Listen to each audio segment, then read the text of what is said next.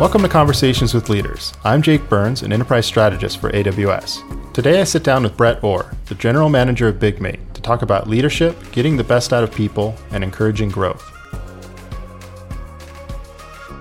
So Brett, welcome to the podcast. Great to be here, Jake. Thanks. So can we start by telling us a little bit about yourself and your background and your role? Yeah, absolutely. So I've been in IT and telecommunications now for way too long, some 35 years, basically looking at businesses and growing businesses. So transforming businesses, reshaping businesses, picking old businesses up and moving them into the now and hopefully pushing them well into the future. Working with teams to motivate teams and make sure that we get the best out of the people that we have and make sure that the culture within organisations is right.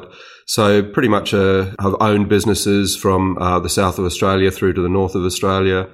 I've helped large businesses grow and transform and reposition. I've worked for many years with state and federal agencies, so government of all levels, all around Australia and overseas. Spent some time in Canberra, which is our nation's capital, with federal agencies, reducing the disparity in secure internet gateways and doing a consolidation of those secure internet gateways. And that took me to Bigmate. Gotcha. And so you're currently the general manager at Bigmate? Yeah, I'm the general manager at Bigmate. Been here for just over 3 years now. Great. So you mentioned that one of the things you specialize in is getting the best out of people. I'm kind of curious to know how you do that. There's no real secret to that other than communication. I'm a firm believer that most problems come from a lack of communication, a lack of understanding, not understanding what the direction is. The other real secret is depending on whether you're a startup business or you're a mature business, but if you're a startup business and you have the luxury of choosing the staff that you're going to have for the positions, understand your positions incredibly well, understand what you're looking for. Having the most intelligent person isn't always the best solution. It's having a group of people that will work harmoniously. So wherever I am, I always ensure that I have a very, very stringent employment regime. And that's just to ensure that we don't get that one rotten apple, and that's to ensure that we have the culture that we want. And that can be challenging because if you're a new and a startup business or you're doing a shift in a business, you'll generally go for A-type personalities that want to win, that want to succeed, that want to be part of the team, and keeping them work harmoniously. Right. But also having that competition between them is the key. But that comes down to communication. Gotcha. So if you don't mind, I'm going to start with the difficult questions first because they're just what are top of mind to me. And I've managed teams most of my career. And so kind of this issue is something that's come up quite a bit. I think especially now where, companies are trying to hire for particular skill sets that are in very short supply. And in a lot of ways in the tech industry, it's kind of like a seller's market if you're looking for a job, which is great. But, on the hiring side, it could be a challenge. So what do you do when you have somebody perhaps that you're trying to hire or maybe somebody that's already on your team that's just a rock star in terms of skill set, but doesn't kind of get along with everyone and perhaps doesn't fit the culture very well? I mean, for a lot of leaders, this is a dilemma that they're facing. Look, it is. And I think we've all faced it more than once. In short, the good of the many outweigh the good of the few. So if you've got a rock star sitting within the business, but he's not fitting within the culture of the business, generally what you'll find if that rock star gets moved to another organisation where he or she can be a rock star, you will find the other people will have been blanketed by that person if the personality is that abrasive within an organisation. So never build a business around a rock star. And always ensure that you've got a good working team. Back to that team again. And generally, rock stars can fit into the team and can fit in absolutely brilliantly. But if you've got one that doesn't, it's not worth the hassle. So would your first approach be to try to get that person to be a better cultural fit, or do you believe that they're either a fit or they're not? Jake, one of the reasons why I think it's so important to employ correctly is that you can educate people, you can give them more skill sets. but it's pretty hard to change people. We take that approach of changing people into the products that we push out. I've run with that my entire business life, and equally internally.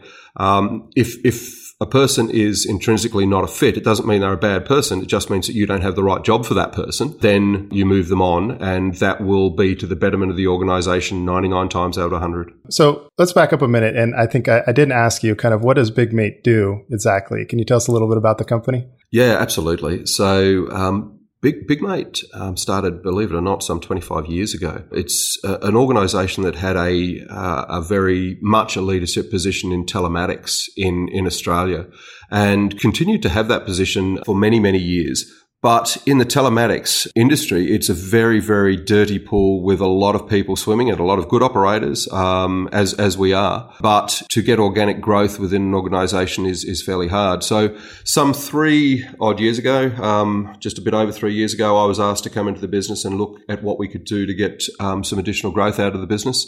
The business was growing reasonably strongly, but still only high single-digit numbers, and we want to accelerate past that. So we, after a long chat, I came in and had a look at the business, and we moved the business very much into an IoT-focused business. Now, my definition of IoT is you've got a sensor sitting at the end of some sort of transit layer, going to some sort of storage, going to some sort of analytics engine, and then presenting the information that you want. So it differs a little bit from some people in the industry, but what for me it means that it can be small, cheap IoT sensors. It can be something like an ATM machine, or it can be video. So we moved very much into looking at what we could do with government, local government. So we do IoT around bringing awareness to their environment. Are my bins full? Do they need emptying? Is my water flowing where it needs to? Do my toilets need cleaning? Do I need to put more toilet paper in the toilets? Do I have factories that are creating too much air particulates and pollution across residential areas? Are my dogs barking too much?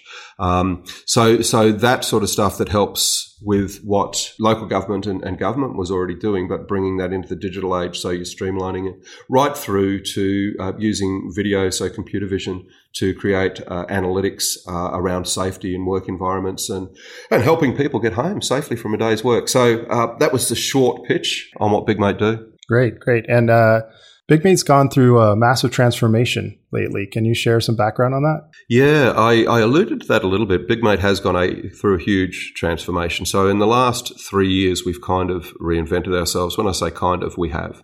So we still have the core business that sits there, which is that telematics side of the business, and we still play very high in the Australian marketplace, and we still deliver excellent service to the clients that we have.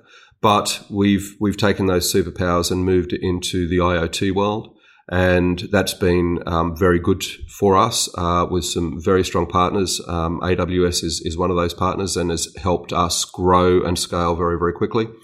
And probably the one that's taken us global, definitely the one that's taken us global is our computer vision expertise. So what we do is we've created algorithms and logic that allow us to use standard CCTV networks and have depth within that field of view. And once you've got depth, you can tell how close people are to things that they shouldn't be close to. You can start monitoring OH&S rules. You can start giving alerts to let people know that something's coming to hit them. So that transformation from basically 22 years of doing telematics and doing it very well into becoming a global leader into computer vision has been a hell of a challenge in the last 3 years.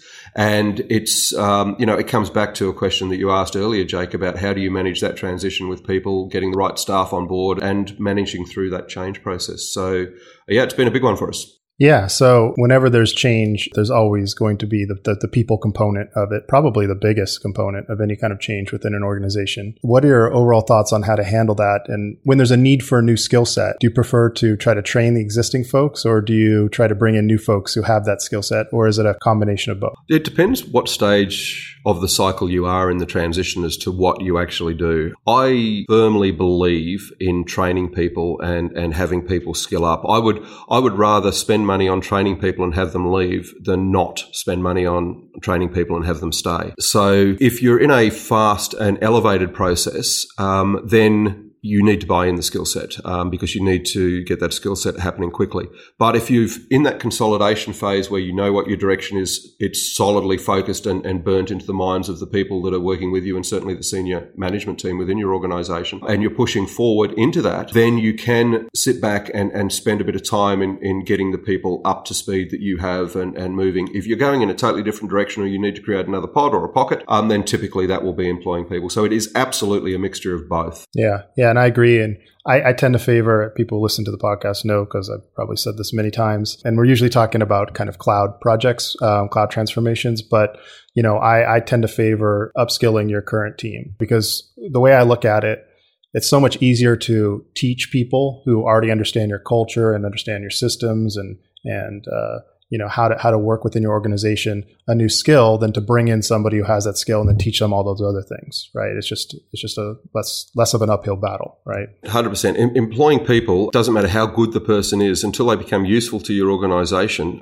is quite a few months, because they need to understand what you're achieving. They need to understand where it is to have those full and meaningful conversations. Yes, you can get them working on bitworks, but until they understand the entire mechanism, and certainly I agree with you, Jake, if someone already has that understanding, teaching them is a lot easier. Right. And there's so many other advantages as well, too, because your staff is always looking at you as a leader and kind of gauging, how much are you really have their best interest at heart, right? So by upskilling them and getting them training and giving them opportunities, it kind of helps build that trust as well. Whereas when you kind of bring in new folks to replace them or even augment them, that could be looked at as a threat. And just from a morale perspective, I think it just makes more sense to kind of give them at least a first shot at it. There's another thing that you said that I think is so important. I forget the exact phrase that you used, but you're basically saying a version of what I say, which is, if your biggest problem is that your team is so skilled that most of what you're worrying about is how you're going to retain them, that's a sign that you're doing it right. You're always going to have problems in any organization, but if that's your problem, that's a fantastic problem to have. I'd rather have that problem than have the problem of, like you said, a bunch of people who I don't have to worry about them leaving because no one wants to hire them. So I have a bunch of useless people. I would rather have very useful people and fight to keep them every single day. That's a better problem to have, wouldn't you agree? 100%. And, one of the things that I think is a measure of a successful business, what you said, I could not agree with more, is the longevity of the people that you have and the skills of the people that you have. If the longevity is up and the skill is up, you're doing something right. And that's one of those measures. For me, it's any decision that you make, you must have, whether it's written down, whether one of your SLT know it, or whether it's something that's sitting in the back of your head, you must have a measure of success because and staff are those measure of success. Longevity is that measure of success. Skill set is the measure of that success. And the amount that they want to contribute to conversations is a measure to that success. If you've got someone sitting back, doesn't want to contribute, doesn't want to get involved, doesn't matter. Right. They're not bought into the business. It's really, really important. Yeah, definitely. So here's what the question that I get constantly when I have this conversation with customers and we're talking about people development is, now I've upskilled these folks. They've got their certifications, they've got firsthand experience, and now I'm fighting to keep them. How do I keep them? What do I actually do to keep them in my organization? Do you know, Jake, I actually don't fight to keep people. What I do is I will support someone in their career progression. I try to again understand what their career progression is and give them all the chances to do that. But again, I would rather have someone outside there when they're having a barbecue, when they're sitting at a pub talking to mates saying, look, I worked with Brett Orr in whatever company it was, and it was a great experience. He nurtured, he grew, he helped me challenge, and this is where I've gone to. And when I get the opportunity, I'll go back there. And they do. They do come back. Sometimes there's some skill sets, there's some learning, there's some things you just can't give them. And so let them go. But they'll come back in spades. And again, those water cooler, those barbecue discussions, they will all be very, very rich. So no, I don't do that, but I don't lose people because I do respect the people and I make sure that my SLT, that they are carrying the same ethos that I have. You work hard, you have fun, and you make sure you're achieving what you want to achieve from a career perspective, from a home perspective. It's all really important. Yeah. That's kind of my answer is if you make the work interesting, if you be the kind of leader that people want to work for, and if you're giving them your staff continual opportunities to develop, why would they want to leave, right? It's kind of like a game of chicken almost. It's like, I'm not going to keep, investing in you. And so you should stick with me as long as possible. That's kind of the game, right? And if they enjoy working for you and they're getting fulfillment out of it, then they tend not to leave. So that kind of fear that a lot of leaders have, in my experience, isn't really, that big of a threat. No, look, it isn't. I mean, and let's flip it from the business side. There's different times in a cycle, and it depends what and where you are. But if you're in a startup business, you will have dependency sitting on single individuals. That's just how life is, because you don't have enough to back their skill sets up. But every move that you make, every addition that you make to the team should be with a thought to, how do I back up half, a whole, a third, 1/5 of the skill set of that person that I value. And so when someone does leave, the skill set can be carried and can be transformed into the next person that comes on board. And if again, there's certain stages and there's certain exceptions to what I'm just about to say, but if a leader is worried about losing staff, then he probably hasn't got his structure quite right yet. Right. Yeah. And I'd also say that it's a skill that an organization can develop and a leader can develop. That skill is getting their staff to be trained and to be improving. So if you kind of like a factory is the way I would think about it. If I have like the way I looked at it in my previous employer, I had a factory that produced high performers with certain skill sets that we needed and the industry just happened to need as well. So if I lose them, I ended up not losing them. So you have strategies to not lose them. But if you do lose them, you don't have that kind of scarcity mindset. You have more of an abundance mindset, because I'll just make more of them. I don't hire cloud engineers. I create them. So if they want to go out there into the world and make more money somewhere else, good. I'll give someone else an opportunity to become one as well. It's a win-win. Well said. Agree. Absolutely agree. Okay. So since we don't disagree on any of this, I'm going to change subjects to something we do disagree on. I'm going to try to find something. So let's go back to this transformation at Bigmate. So, in a lot of these kind of transformations, there's pushback, whether it be from top leadership or whether it be from your teams, somewhere within an organization. There's always going to be some inertia. Did this happen in your organization? And if so, how did you manage it? 100%. Absolutely. And anytime you're transforming a older business with an established business, you're going to have that challenge. And there's a number of different ways to handle that. One philosophy is, if you can't change the people, you change the people. The other philosophy is that depending on where you want to go and what you want to do, is you can create a subset and sell back into the existing business until you've achieved what you wanted to do. And let me expand on that. So we had a very good and very solid and very working 1980s, early 1990s sort of mentality business running along here, and there's nothing wrong with that. I lived my teenage years through that and enjoyed it very much. But you need to evolve. So what we did is we looked at what the superpowers were within Bigmate, and we built a business around the side of those superpowers. So when we needed to buy back into the business, we bought back into what that existing business was while we grew the other part of our business. And so we ended up being a client. I ended up creating a client of the new business back into the old business.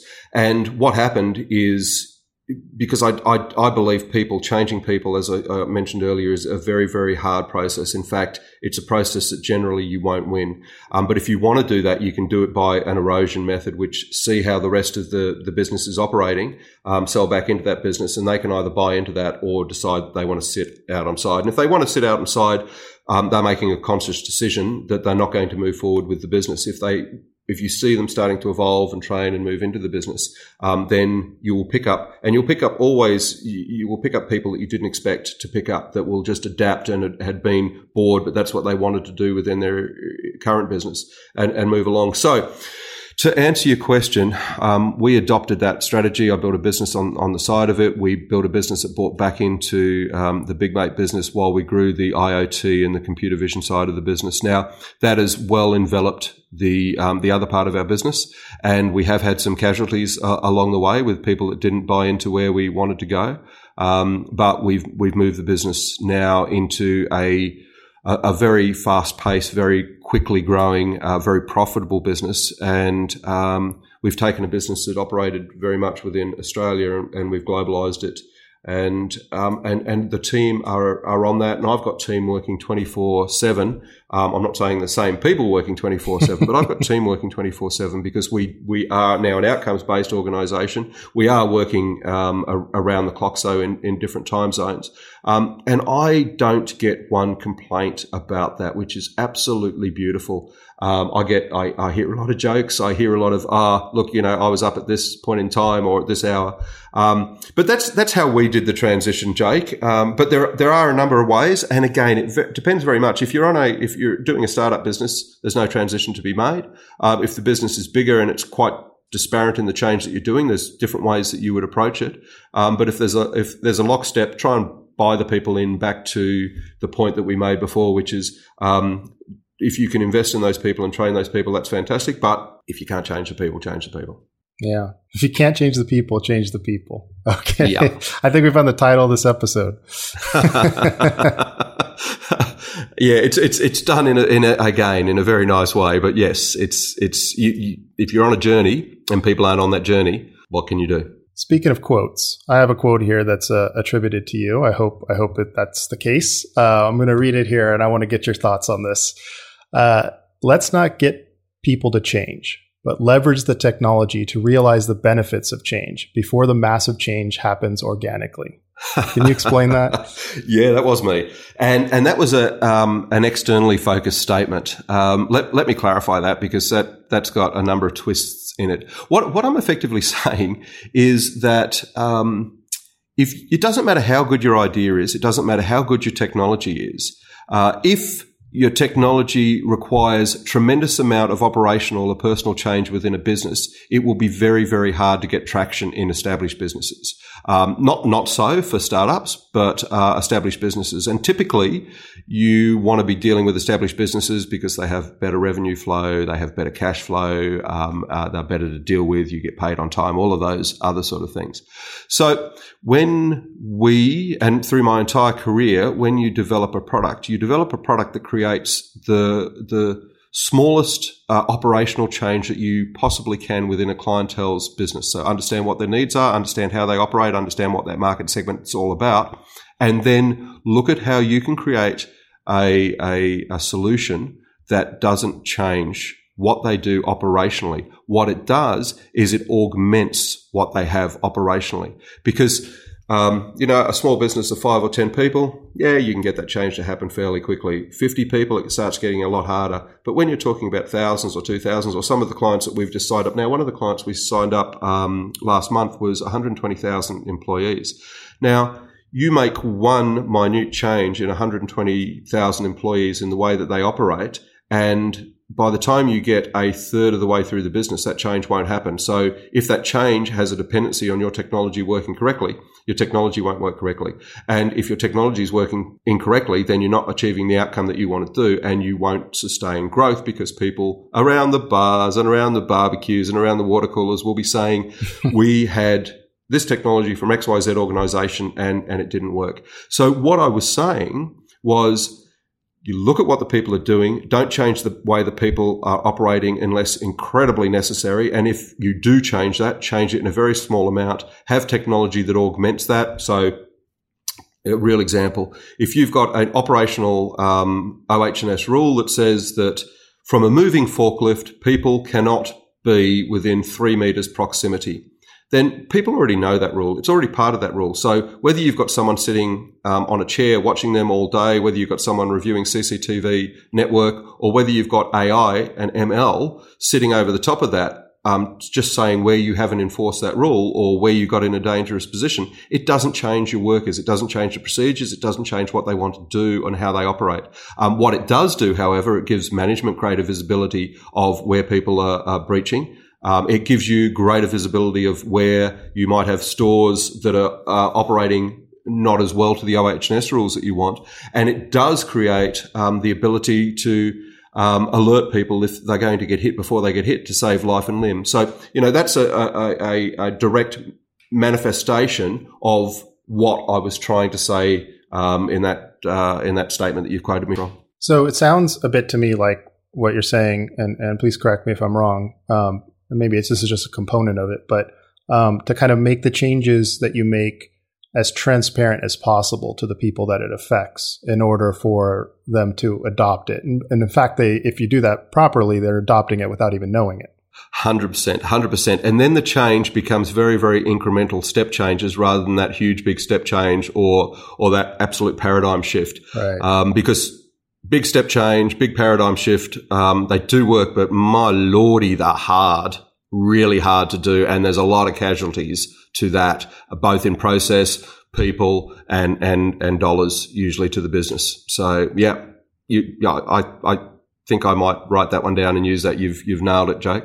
I think you think very similarly to how I think. That's what I'm getting out of this, and it sounds like you've been through this a few times. You definitely have some experience under your belt. I've been through many transformations, some that I've initiated, some more successful than others.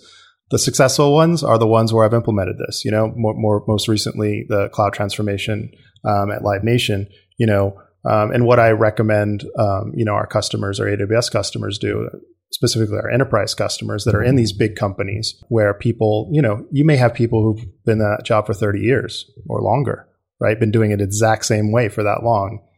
It's going to be very difficult if you take a group of those people and you say, everything that you've been doing for the past 30 years is completely changing next week. It's not, it doesn't matter how much of an improvement it is. They're not going to see it as an improvement. They're going to say, why are you changing this, right? So if you can change the underlying technology and you can make it better, but their interface to it doesn't change, or at least initially, and you can gradually introduce that their interface change, even if you've radically changed the underlying technology and the backend change. In my experience, that's what works. That's how you can get adoption. It's not forcing people to do it. It's not convincing people to do it. It's just simply making their lives what they want to be doing and what they're willing to do consistent with what you're trying to do, essentially. Yeah, Jake, and even with a huge compelling event like COVID, for example, you still see a reluctancy for people to change, even though that total understanding, so that communication thing that I was talking about before is there. People understand that they need to operate differently, yet they don't want to. And we had the exact scenario when we brought another product to market around temperature scanning, where the best way to get someone's core body temperature is to stick something in their core body to take their temperature. But that becomes a little bit invasive. And if you're going onto the factory floor or you're walking into an office and someone's saying, excuse me, do you mind if I do this? You're probably not going to want that to happen all the time.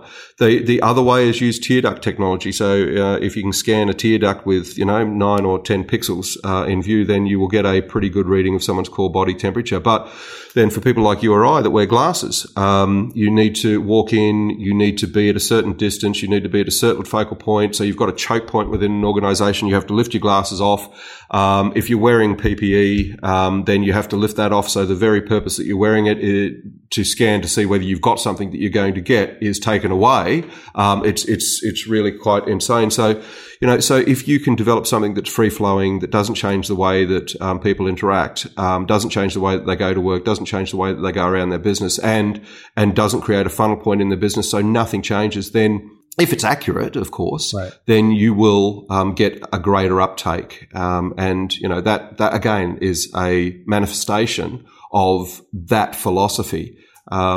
If you have to put a black body detector in view to constantly calibrate, then people are going to go up and touch that. They're going to get greasy fingers on it. The camera's going to move. It won't be in view. And eventually the technology it just doesn't work. And so consequently, you're not providing a safeguard. Right. So don't give someone an operational overhead. Don't give them a task that they need to do constantly. Don't change the way that they need to work if you can possibly help it. Right. And uptake will be a lot better for your business, and it will be a lot better received in those bar water cooler discussions that I was talking about, when people are saying, yeah, we put this technology in and I really don't know it's in there until someone says, hey, you might need to go see a doctor. Just go have a look. Man, great advice. Definitely. So this podcast, this is for leaders by leaders, right? So what advice would you have for a new leader who's starting out and wants to be successful? Another way of asking that is if you could go back to yourself when you first stepped into a leadership role, what would you tell yourself? How can you avoid some of the major pitfalls? Yeah. Okay. So a new leader, for whatever reason, I don't know, I did it. And I've seen quite a number of leaders I see as I promote people through my organization and they step into a team leader role or into a manager's role or into an SLT role. They feel like they have to be the smartest person in the room.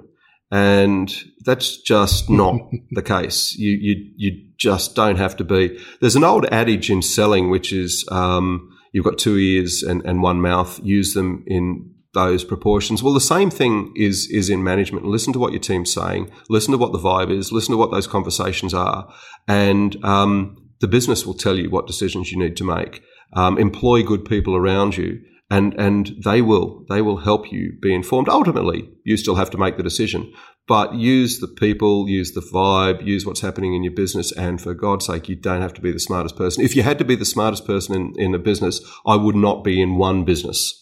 It's quite amazing. I think, it's just listen to your team, listen to the heartbeat of your business, listen to the heartbeat of the group that you have that are working for you, and make sure you take time to get to know the people that are the people that are your direct reports well, and understand what influences them and doesn't influence them. It's as simple as that.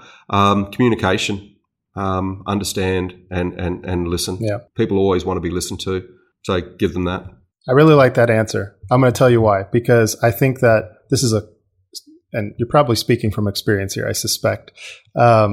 This is the classic problem that we have, right? We take, and this is, not the new leader's fault so much as the person who put them in that position, because we take the person who's like the best engineer of the group, let's just say, the smartest guy in the room, and we promote him to a management role, him or her, right, to a management role. And they have no experience in that, but they have a lot of experience doing the work. So what is their natural response going to be when they're in that job, on day one? It's going to be to tell everyone what to do, right? Because they're the smartest person and that's what they've always done. Now they got the authority to do it. But in fact, that's probably the worst thing you could do in that situation, because for one, it doesn't scale.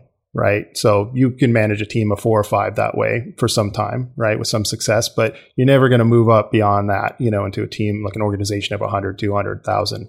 It's just not going to work. Right.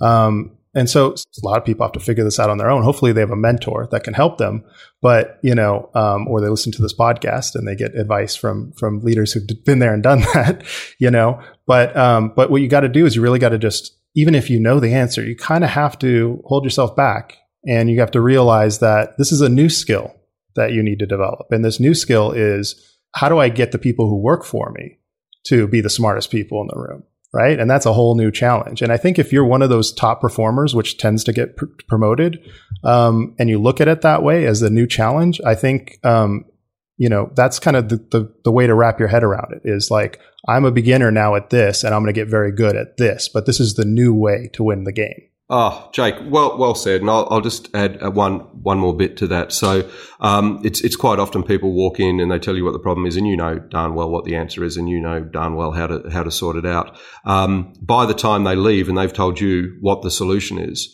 you realize you didn't know. It still would have worked, but their idea was better. And so quite often you look so much better by listening to what they said than what you were going to do. And the other point to that, just to add to your engineering analogy, is, and this is a hard one to manage because generally salespeople are A-type personalities, but you usually find the best salesperson wants to go into sales management. Usually find the best salespeople are people that have done that and come back and realize that they are very, very good at being selfish and very, very good at being focused on what they need to achieve and very, very good at manipulating everyone else around them to achieve what they want to achieve. But they don't make the best managers at all. So it's usually a lower performing, so usually, not always, and this is like I before E except after C, but it's usually a lower performing salesperson that makes the best manager because they can teach they can mentor. They just can't do quite as well as the other salespeople. And because you've got an absolute paradigm shift. When you're that salesperson, you are absolutely selfish. You're selfish to how you're going to get the dollars through the door, how you're going to make your targets, how you're going to make your client absolutely happy. And you leverage the business inside to do that. And you're the master manipulator as a sales manager. You twist entirely. That selfishness can't be there because all of a sudden your time is everyone else's time. And that's the biggest thing about moving into management regardless. But salespeople tend to be 180-degree flip. And all of a sudden you cannot be selfish anymore. Your time is your team's time. Your time is your people's time. And all of a sudden, your ability to control your day and run your day becomes a lot harder. So yeah, it's a big thing. And then how do you manage when you promote someone that was an underperformer up into the sales management position, all the other A-class people that were outperforming that person? So that's about that communication and the education, right, piece that you need to do. But yeah, I couldn't agree more. Right. Managers, I always say managers are the people that couldn't actually do, the actual task. But they knew what they were meant to do. Yeah, with some exceptions, right? There are some folks, I mean, I'd say my path and several I know, there's an adjustment period, of course. You go through that, you make that mistake. In fact, I made that very mistake you just articulated, that one where I thought I knew the answer. I kept my mouth shut and discovered that somebody had a better one. I was like, oh, wow. And yet another reason to trust my team. Maybe they know better than I do, right? It's just, you get a group of people together. Probably one of them is going to have a better idea than you do, at least some of the time, right? No matter how smart you are. Absolutely. And even if it is your idea, I always believe in seeding that idea with someone else and letting them have that idea. It makes someone else feel a lot better. So, yeah. Yeah, I know some people who are very good at that, actually. Well, Brett, I wish we had more time. I think we need to have you back because this has been really a really great conversation. And I think there's even more we can get into here that our listeners would really benefit from. So I can't thank you enough for coming on. And I hope you enjoyed it as well. And any last words for our listeners before we go? It has been fun. I've enjoyed it, and hopefully everyone that's listening has got something out of it. Through all the grey hairs and the mistakes that I've made through my career, I hope that it can help you. And the other thing that I'd say is that I haven't mentioned here is choose your partners incredibly well. And I treat, and I'm not saying do this, but I treat a partnership like a marriage. I think it's very important to be loyal within that partnership. It's very important to be open within that partnership, and it's very important to have both parties having value out of that partnership, and that's how you choose your partners.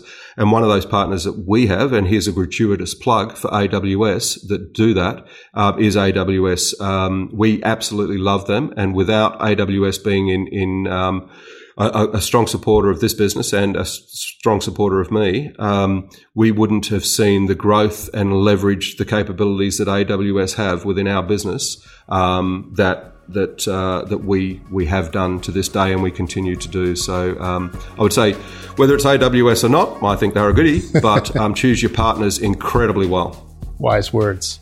Thanks, Jake. Thank you.